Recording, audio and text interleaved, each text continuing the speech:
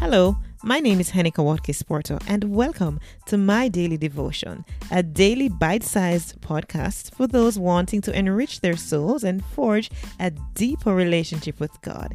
It is pure, unpretentious, and raw, which flows from the heart, fostering gratitude, peace, and a sense of abundance. Episode 385 of My Daily Devotion. Journeying through the Psalm, looking at Psalm 13 this morning. How long, Lord, will you forget me forever? How long will you hide your face from me?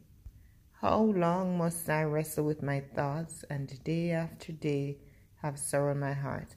How long will my enemy triumph over me? Look on me and answer me, Lord my God. Give light to my eyes, or I would sleep in death. And my enemy will say, I have overcome him, and my foes will rejoice when I fall. But I trust in your unfailing love. My heart rejoices in your salvation. I will sing the Lord's praise, for he has been good to me. The word of the Lord. As I read the Psalm of David, all I can think of is a word in the New Testament, a scripture in the New Testament that talks about, remember your word to me, Lord, because it has given me the reason for my hope. So too it is as David goes through his turmoil and he wonders, God, where are you in my triumph, in my trials, in my struggles? Where are you? I need you. How long must I go through all of this? How long? I know that this is so relatable to many of us. We ask the question, how long, as we face different situations, as we face different obstacles and challenges.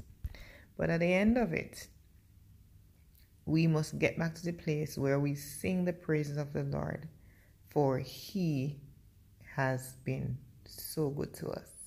So good. Father, I thank you that you have been indeed very good to us, regardless of the struggles and the turmoils that we face in our own lives and the lives of those around us. I pray, Lord, that in spite of it all, even as the enemy is the accuser of the brethren and trying to accuse us, to God right now, I just pray, Lord, that, you continue to give us strength and remind us of your word, because indeed it has been our point of hope. Have your way, we pray, in Jesus' name. Amen.